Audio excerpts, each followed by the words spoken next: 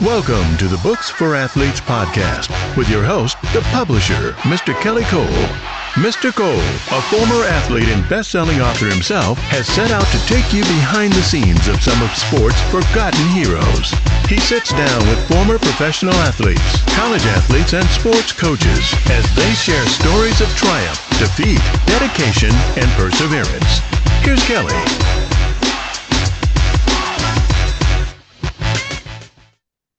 What's up, everybody? It's the publisher here, Mr. Kelly Cole, back with another episode of the Books for Athletes podcast. And today I got a special guest. If you know me, I'm from Chicago, grew up in Chicago, Bulls through and through, Bears through and through, Cubs through and through, Blackhawks through and through. I got a Chicago Bull with me today, my man, Scott Williams. What's up, Scott? What is going on, Kelly? I'm happy to be on your pod today. I'm very excited.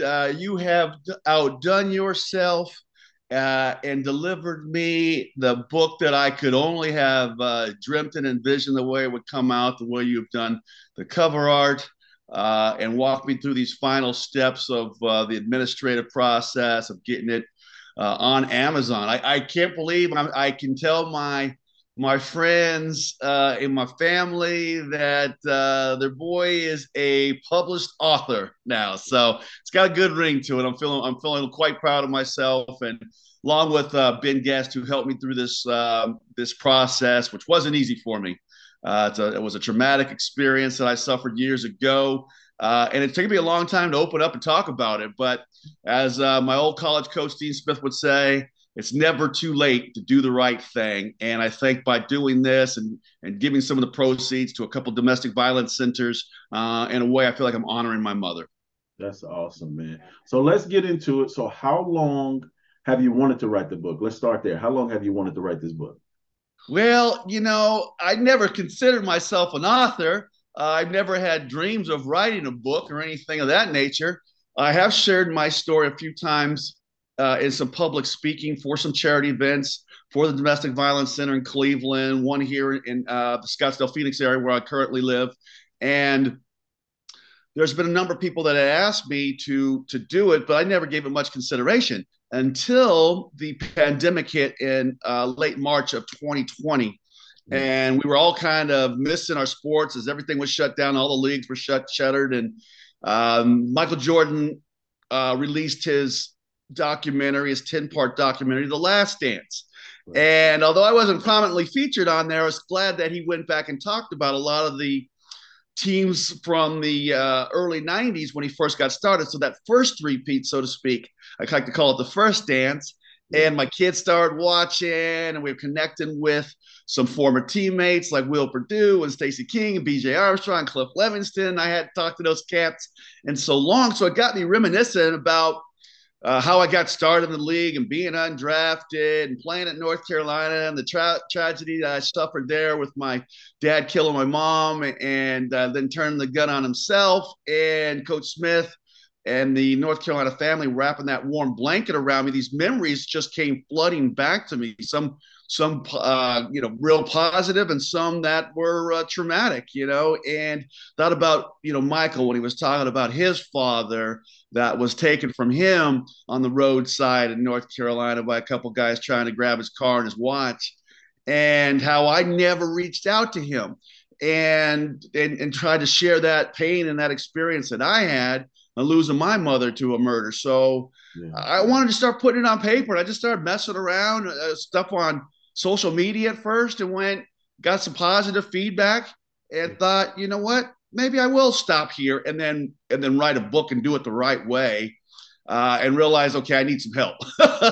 And that's when I found Ben, who was working on a book and wanted some help of his own with his book. And I said, okay, I'll help you with your book if you turn around and help me with mine. So over the course of 2 years, because I had to put it down a lot because it was just too much for me, but over the course of 2 years, him knowing when to push me and when to back off, we finally have completed this process. And I think it's something that we both can be real proud of.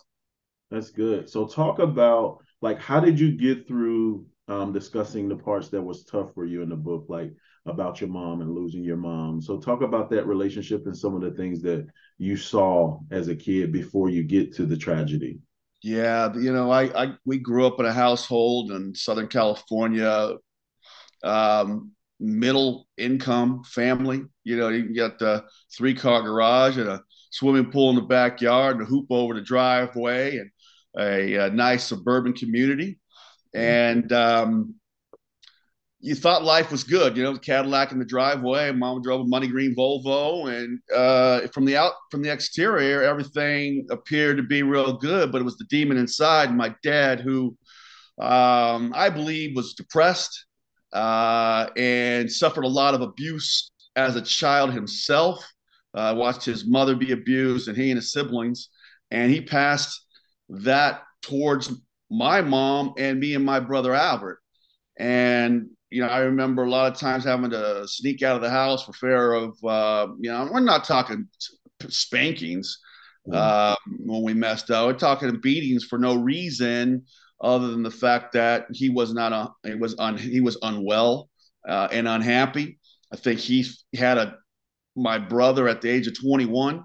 Oh, excuse me. I take that back. At the age of 19. Wow. And me 3 years after that. So a lot of his early 20s and mid 20s.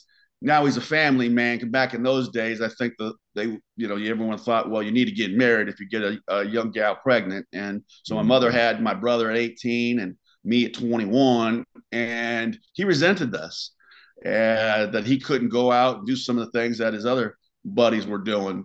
And he took a lot of that anger and frustration out on us, a lot of verbal abuse, telling us we would never, be anything, and weren't going to amount to anything, and weren't SHIT, that sort of, harsh rhetoric. And this is coming from someone that's supposed you think you're going to love and support you. Yeah.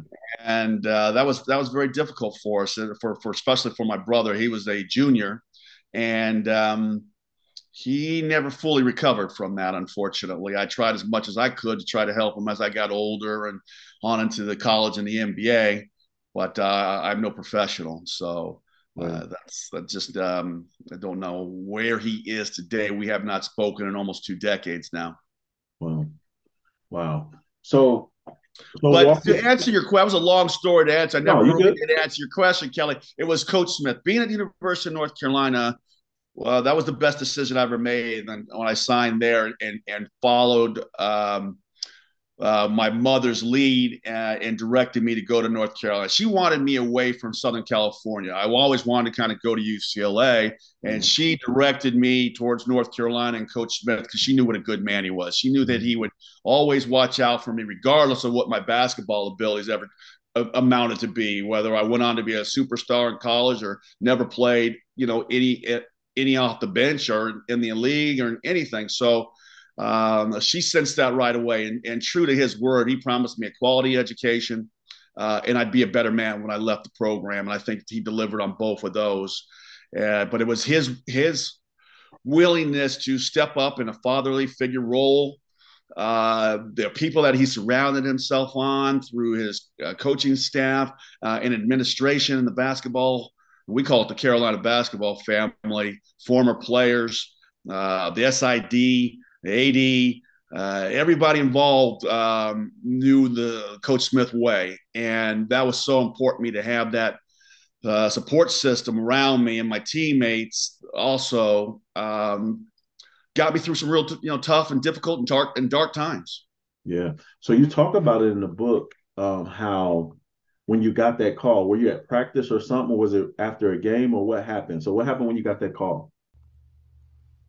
Hey, it's the publisher here, Mr. Kelly Cole. Listen, if you are a former professional athlete, if you are a former college athlete or sports coach, and you're looking to launch your speaking career, let me tell you, you need a book. If you're already out there speaking and you want to track more high-paid speaking engagements, you need a book. It's not about creating more content to post on social media. It's not about recording a bunch of videos. It's not about doing more podcasts.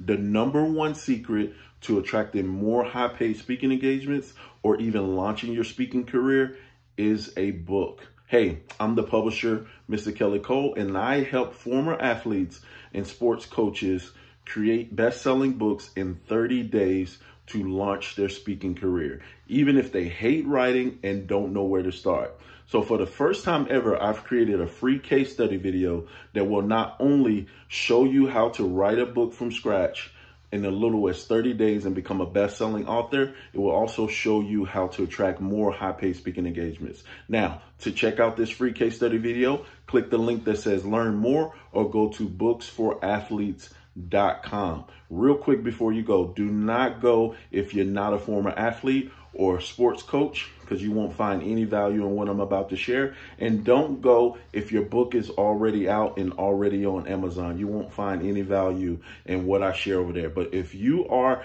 a former athlete or sports coach, know that you need a book, or already out there speaking and you want to launch your speaking career, go check out that link now. Writing a book is not as hard as you think. It doesn't even matter if you don't know where to start. My case study video will show you how to start and get it done and onto the bestsellers list. So go now. Yeah, I was preparing for class. It was early in the morning, and found Coach Smith on my knocking on my door. My roommate, we were in our sophomore, going to start our sophomore season. It was the first day of what would have been practice on October 15th as it falls. Wow. And JD, my roommate, Jeff Denny, tells me that Coach Smith's here to see me. Well, Coach Smith had never stopped by the dormitories, and certainly not at 7 a.m. Right. So my mind starts racing. I screwed up somehow, some way, in a big way, that this didn't wait till later in the afternoon when I shut up on practice. And, he delivered the news to me, asked Jeff to step out. And he told me that, my dad had found my mom, who had moved out of the house during my freshman year, and took an apartment across town. And he found her waiting. He was waiting for her with a .44 Magnum and shot her 4 times, man. And she survived that for a short period of time, onto the hospital, but then succumbed to her injuries within a few hours after that. But that was devastating.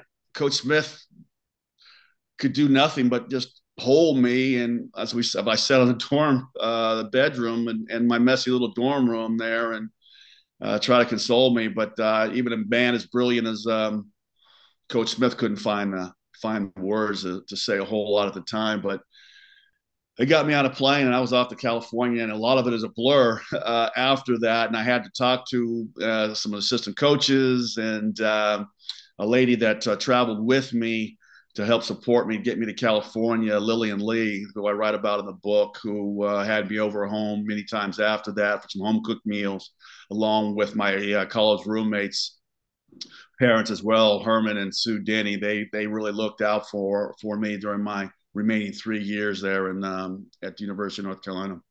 Gotcha. So it was like you said, the UNC family that helped get you through that. So how long were you away before you came back and started playing again? It was a week. At those things, they take a while to organize the services and the memorials. And we had 2 separate services and memorials for my father and my mother. And by about a week later, I jumped back on a plane and flew back to California and flew back to North Carolina from California, and resumed the team. And I had talked to Coach Smith about possibility of sitting out of practice. I was maybe taking the season off rather. And he flatly said no. Wow. I think he wanted me close to him. I wasn't 100% sure. I was having no sleep at nights and didn't know how I was going to be able to physically handle the demands of a Dean Smith practice. Yeah, as he worked our tails off, man. It wasn't like these kids today to just roll the balls out, get some shots up, and walk through the motions, man. We ran and ran some more and drilled, and it was physical. And I had teammates that were McDonald's All-Americans fighting for playing time, but it turned out to be the best thing for me. It was that time on the court, I had to lock in to what he was teaching and what he was telling me, and just try to keep my breath and survive, as I was, sometimes I was just on an hour or 2 of sleep.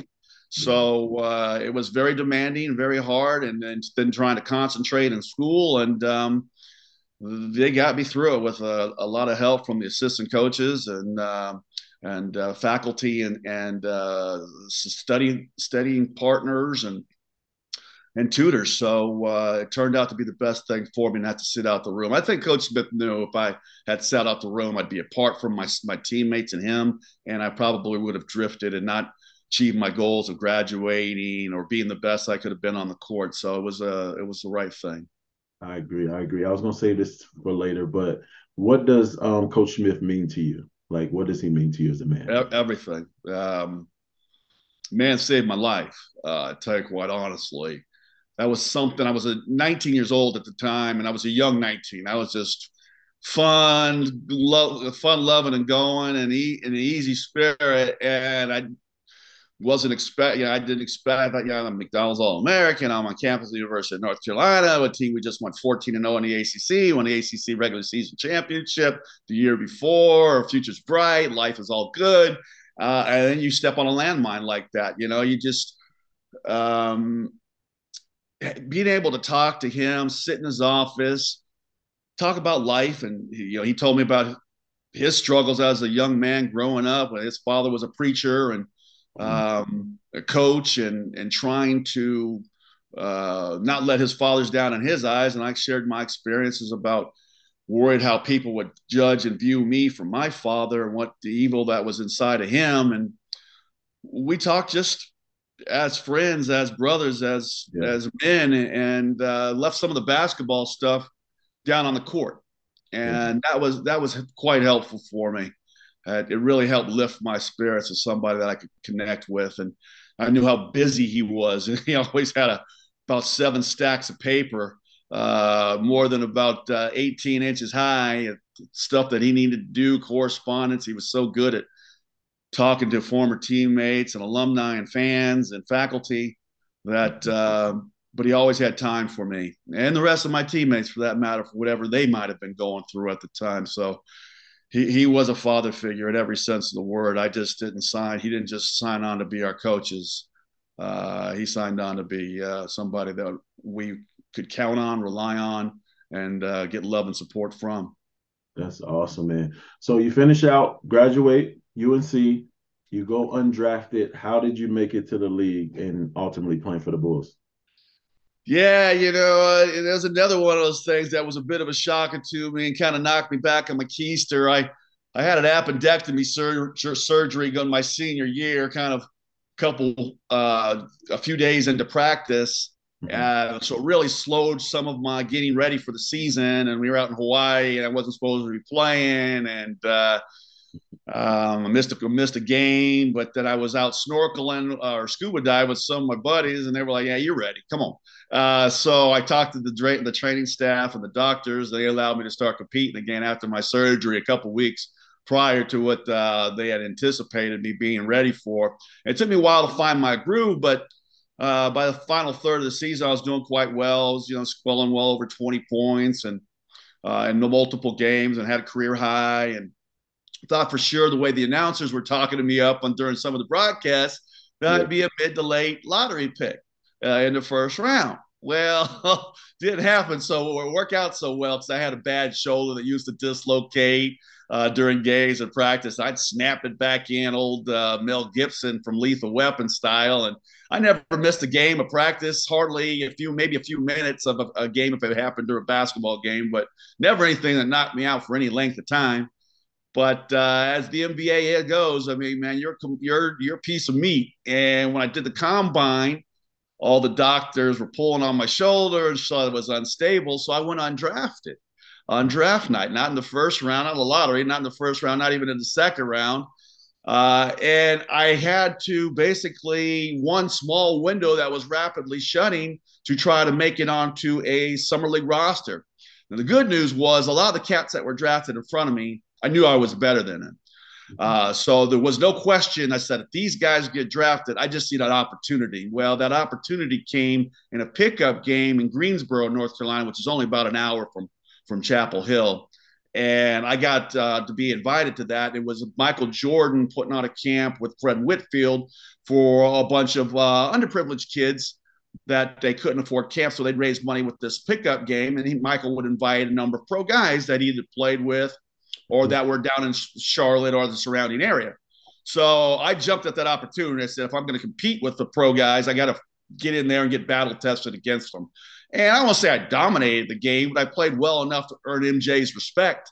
And I was on his team. So he called Jerry Krause after the ball game and said, why don't you give Williams a look-see? I think he might be able to help us, because they had lost Charles Oakley that summer, and a couple other guys hadn't worked out. So I got invited to summer camp, did well enough in summer camp to get invited back to the veterans camp in October. And there was about 7 of us trying out for the 12th spot on the team, the 12th and final spot on the team, as they had 11 guys firmly under contract.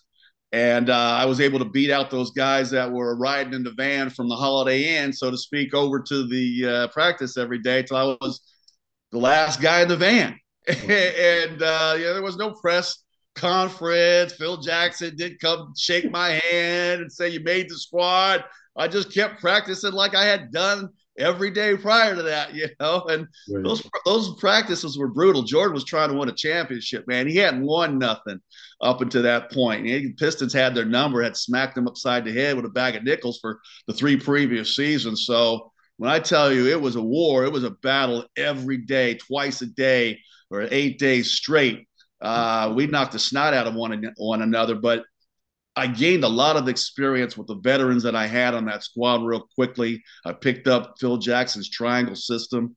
And as they say, the rest is history. By the end of the season, I was playing against the Los Angeles Lakers, a team I grew up idolizing, rooting for, guys like Magic Johnson and James Worthy, who I've tried to pattern my game off after I came up well short of that. I mean, that's I'll be honest about that one. But I was out there competing against those cats, blocking Johnson's shot and D'ing up on Worthy when I got cross matched onto him. I thought was the greatest thing ever, and winning a championship out in California in a place that I had gone to basketball games and tried to sneak down from up in the rafters and get close to the players on the court side. And then I'm out there on the court doing it, man. It was surreal. And I cried thinking, I wish my mother could be here to see me now. Yeah, man, I can relate to that statement, man. I lost my mom this past Thanksgiving.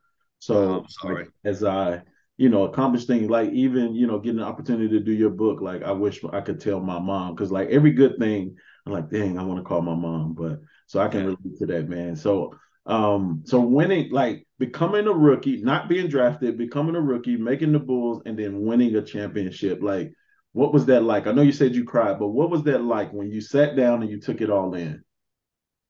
It was the greatest feeling that I had ever had in my entire life. I had some great moments in North Carolina with my teammates and Coach Smith, and winning the ACC championship in '89, and going to Cameron Indoor when they were #1 and shutting those Cameron crazies up, and knocking off Danny Ferry was the #1 player of the year. I mean, I thought that was the best. We went back on to to Chapel Hill right after the game and partied on Franklin Street. It was, big bonfire in the street. And I remember having like a 12-pack of beer on my shoulder, like it was a ghetto blaster, just passing out, cans of beer to people left and right. And, I thought that was going to be, the highlight of my basketball accomplishments.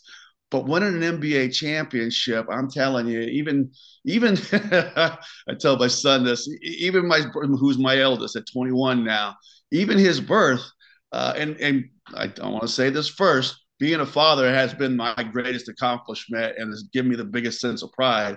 But for that one single moment, one night, sorry, Benjamin, but winning that championship with Michael Jordan, Chicago Bulls, it's something that I can't hardly put into words. Sex is better than sex, drugs, alcohol, fancy cars. It is the greatest moment that you can't really quantify.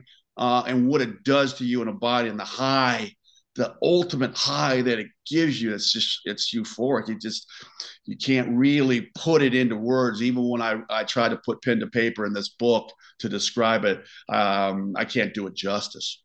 Yo, what up? It's your girl JC, and listen, I have to send a special shout out to my guy, Mr. Kelly Cole, and the entire team at Publishing Advantage Group and Books for Athletes. They took so great care of me to the point that I know I'm the pickiest person. This book was supposed to have been finished last summer. However, there were some details that I needed to make sure that the book had because my audience needed it. And, you know, when it comes down to feeding and serving the people, especially as a former athlete, and telling your story, you know you cannot be selfish with the material and give it away. And they worked with me from the time of my thought process to the time of conception, all the way down to now, top 20 hot release best-selling author on Amazon in 24 hours. Listen, if you're an athlete, you have a story to tell, and you don't know how to put it in book form just yet, don't worry, you're not alone, okay? Hit my guy, Mr. Kelly Cole, and tell him what you're trying to do, and I promise you he gonna get you right, all right? And of course, check me out on Amazon after the season. Shout out to the Books for Athletes family. That's good, man. So there's a story in the book about you asking Michael Jordan for some shoes. Oh yeah, hey, can I hold up the book cover too? By the way, I want people to see what a great job you did on this cover. See the 3 championship rings on there, y'all. Kelly Cole, y'all. That's it. Dope, man. So, tell us about this story. You asking Michael Jordan for some shoes. Well, you know, when you're kind of an undrafted rookie free agent, even your own age, your own sports agent, he won't even return my phone calls, right? I tell this cat, I go, hey, you know, I'm out here and camp is hard and the shoes are getting, you know, the leather's starting to stretch and they're getting worn down. And I feel like to compete at the best level, I'm slipping, I'm sliding. And I go, I need some new kicks. And he's not even returning my calls. So it dawns on me, they put me by the biggest shoe salesman in the history of the world, for that matter. I go to Mike, I go, fellow Tar Heel, you know, he's always wearing his Carolina gym shorts underneath his game shorts and his practice shorts. I go to MJ, I go, MJ, you know, my shoes are looking a little ratty. You think you can help me get some new shoes? And he goes, no problem. So the next day, and this was, you know, after practice, probably about 12 o'clock. The next day, I had half a dozen pairs of shoes, all the flyest Nike gear. Nike back in the day, you know, still to this day, in my opinion, still got the best gear. They had the hottest apparel on going at the time. So not only was I able to perform on the court, I was looking good in Chicago as well. So MJ looked out for me, but I noticed, I go, that everything was from their force line, right? So I go, hey Mike, you know, why didn't you put some Air Jordans in there, man? I'll wear these to support you, right? You know, a little thank you for getting me the shoes. And with a big old smile, he goes, Scott, you be trying to help me, but you only be hurting my brand. I guess I wasn't the high flyer he needed me to be. But he said it in jest. You know, he's a big time joker. I knew he didn't mean it in a mean spirited way, but I'm sure at the back of his head, he probably thought there was some truth to it too. And at the time, though, you know, this is 1990. There were no other players that could wear Jordans. They wouldn't send them to any other players. And it wasn't until even later that dudes would go out and buy their own Jordans and then wear them in the game. Like, these are guys that have access to free shoes and got contracts. But they wanted to wear the Jordan brand, but Jordan wouldn't send them to them. So they'd go buy their own and wear them in the games and so forth. I can't remember when he finally opened it up, or he had, you know, kind of the Team Jordan thing, and he'd have sponsored guys throughout the different teams. But you had to be, you know, at minimum a NBA All-Star or you know, a first or second team All-NBAer to have that privilege to be able to wear the Jordan brand. That's awesome. So they could go buy them and wear them, and it wouldn't be a problem. But he wasn't giving them out. Yeah, well, yeah, you can't stop a guy from buying your shoe and wear them in the game. So that's kind of how it was. They had a couple rebels that just said, "I'm gonna do what I want to do," right? But he didn't like it that they were doing it at first. Mm-hmm. Yeah, so you know, he didn't try to shut it down. There's nothing he could do about that. But yeah, then cats were, like I said, afforded the opportunity to do that. Now, I mean, I don't know how many pairs of Nikes, you know, this cat is selling. I heard there was something like 100,000 pairs he sells on a weekly basis. You know, it's a crazy number. That's crazy. So how much, you brought up The Last Dance, which I loved it. You know, I watch it over and over and over again.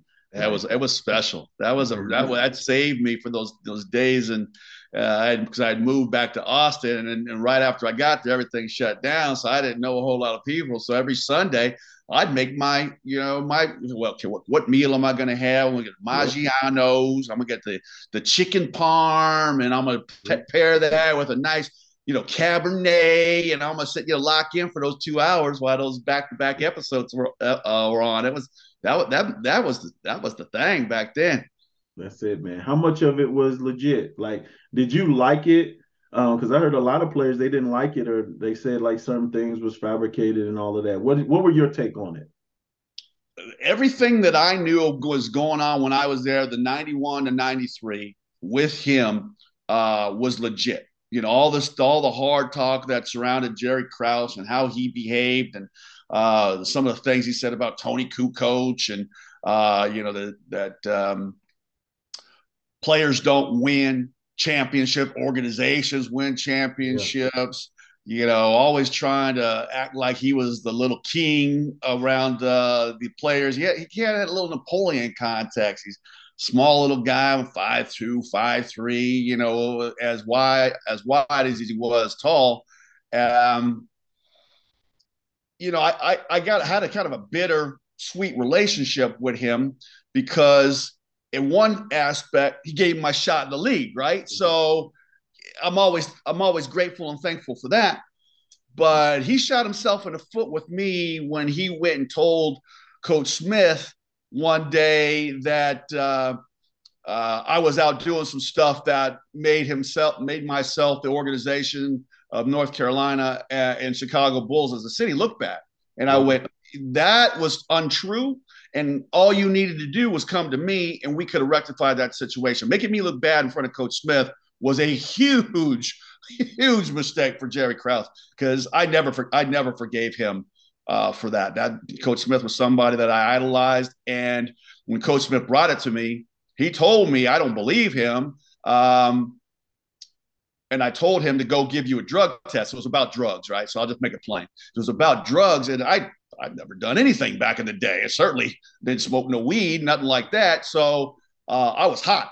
I was waiting for Krause the next day at the office. When he showed up, I was ready to wring his little neck and told him, I'll pass any drug test you want right now. That wasn't me. That was my behavior. Who'd you hear this from? And, then he tried to get all defense. Oh, I was an anonymous source. I can't tell you this, that, and the other. That's total bullshit.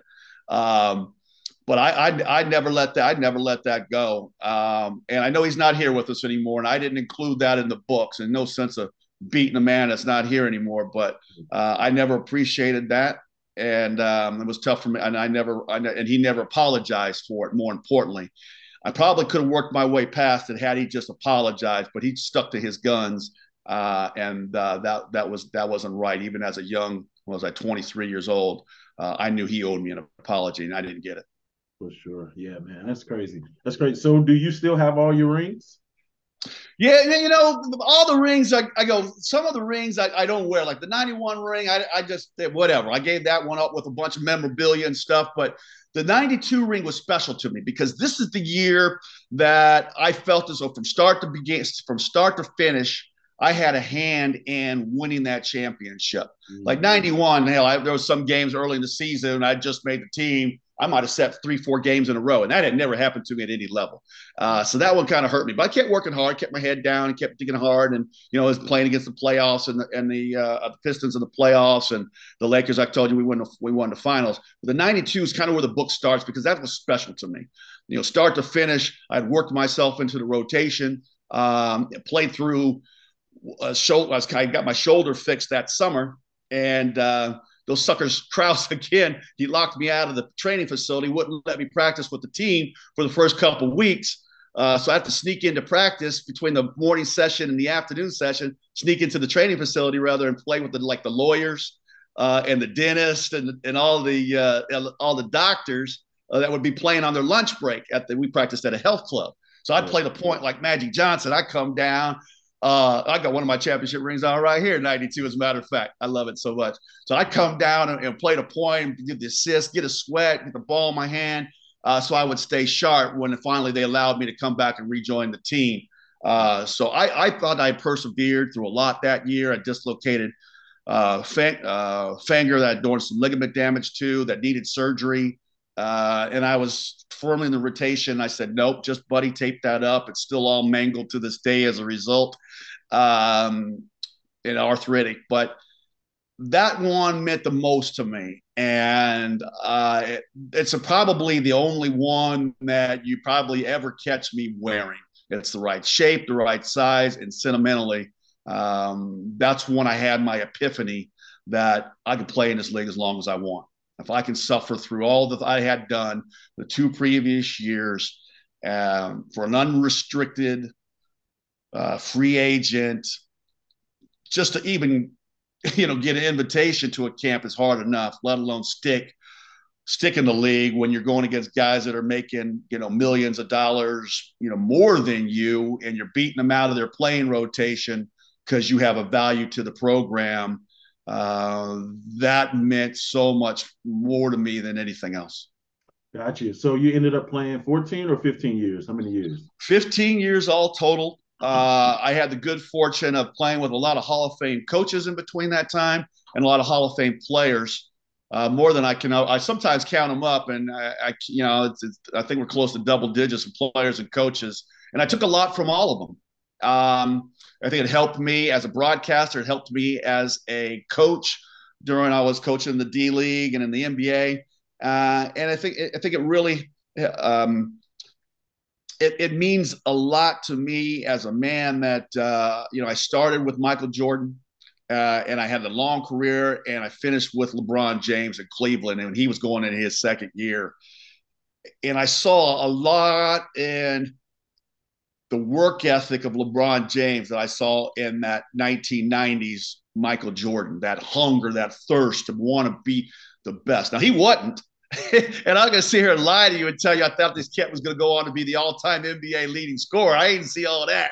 So I probably wouldn't have been a great general manager, but I knew he had the drive to succeed. He had the raw athletic ability. But the way he has improved his game, I think every summer for about those first 6-7 years, to put him on the top of the NBA landscape for, what is he going into his 18th, 19th year? And I don't even know how long he's been in the league now. I've kind of forgotten. Maybe it's his 20. But I'm quite proud that, some of the conversations that I had with him on team planes and buses when he would ask me about guys, what was MJ like in practice? How did Scotty raise his game from 92 to 93? And I told him, after playing with the Dream Team and playing with those guys like Magic and Karl Malone and seeing what they do, because Scotty was good in 91 and 92.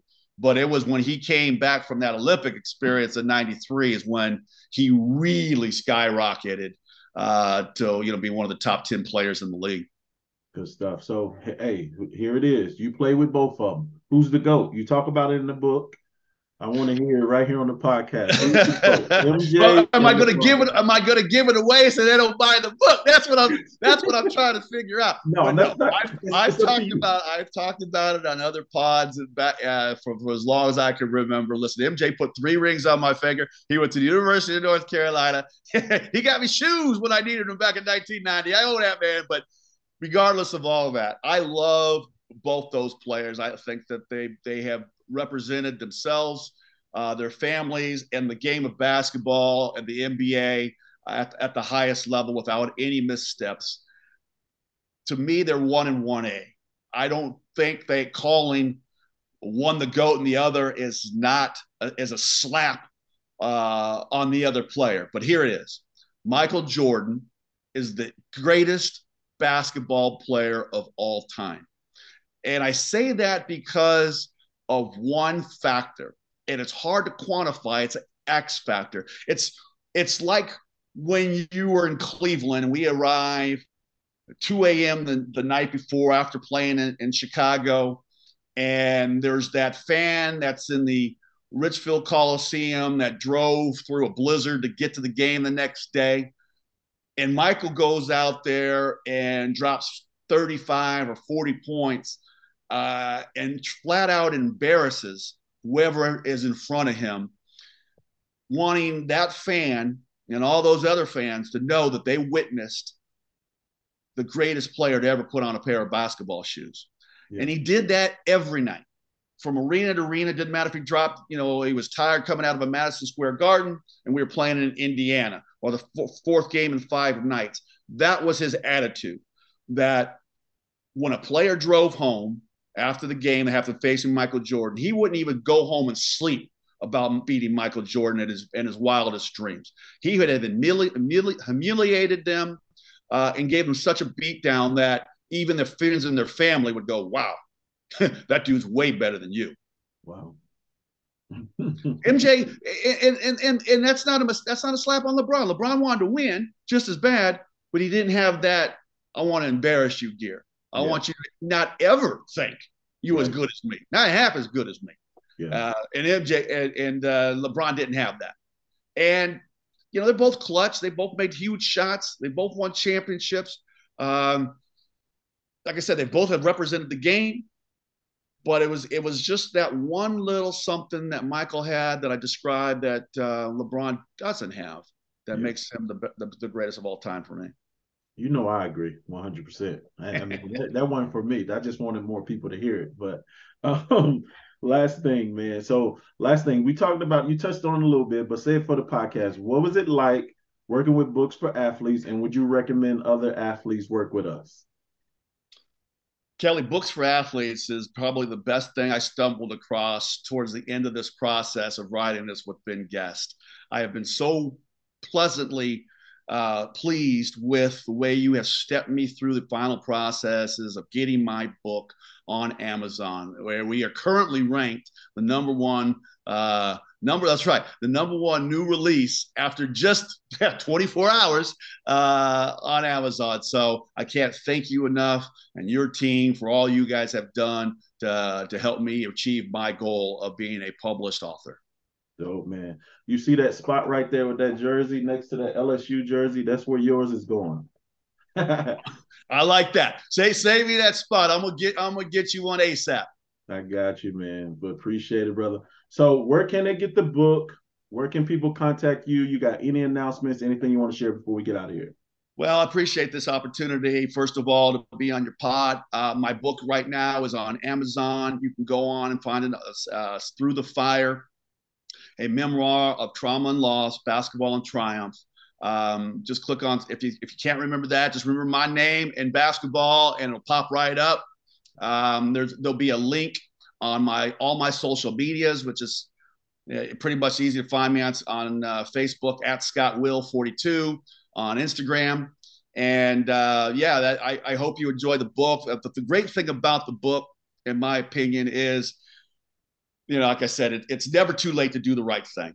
Yeah. And I probably should have done this a long time ago, but it was just too dramatic for me. But I realize now the book is raw. I get real emotional and tell it like it is. And I'm hoping that the book will help some young people that may be suffering some of the things that I have: verbal abuse, physical abuse, from it could be from anyone, a loved one, a coach, a friend, that will realize that if Scott Williams, with my limited abilities, but just hard work and ethic, can achieve the same things that I did, and a good portion of proceeds are going to go to a couple of domestic violence centers that I have earmarked here in Phoenix that I've worked with, and one in Chapel Hill that I'm establishing a relationship, kind of to honor Coach Smith and the Carolina family out there. So I'm real proud of being able to support those. We got a book signing coming up and Chapel Hill on Franklin Street at Chapel Hill Sportswear on April 15th that I know you're going to try to be at. And look for a number of other pods and some local podcasts as well. That's awesome, man. Thank you so much, Scott, man. Like I said, this is like a dream come true for me. To work with the Bulls, man, I'm telling you, I love it, man. So I appreciate you. Appreciate the opportunity to work with you and appreciate you being on the podcast, man. Thanks, Kelly. All right, man. Thank you so much for checking out this episode of the Books for Athletes podcast. Make sure you're liking, subscribing, and leaving us reviews. And be sure, if you're interested and you want to get your book done, make sure you check out our free case study video at www.booksforathletes.com.